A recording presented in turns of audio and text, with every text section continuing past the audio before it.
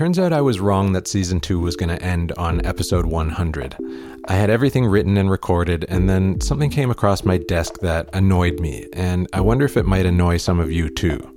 Let me start by saying that the National Association of Corporate Directors in the US is amazing. Most of you probably know the NACD already and don't need me to tell you. For the rest of you, just take a few minutes to check them out. World-class stuff.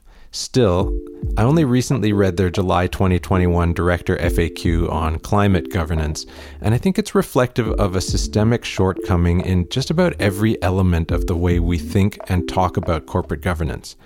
Any NACD member who's curious about the nuts and bolts of climate change and many relevant definitions and disclosure rules will get a lot out of the document, as I did.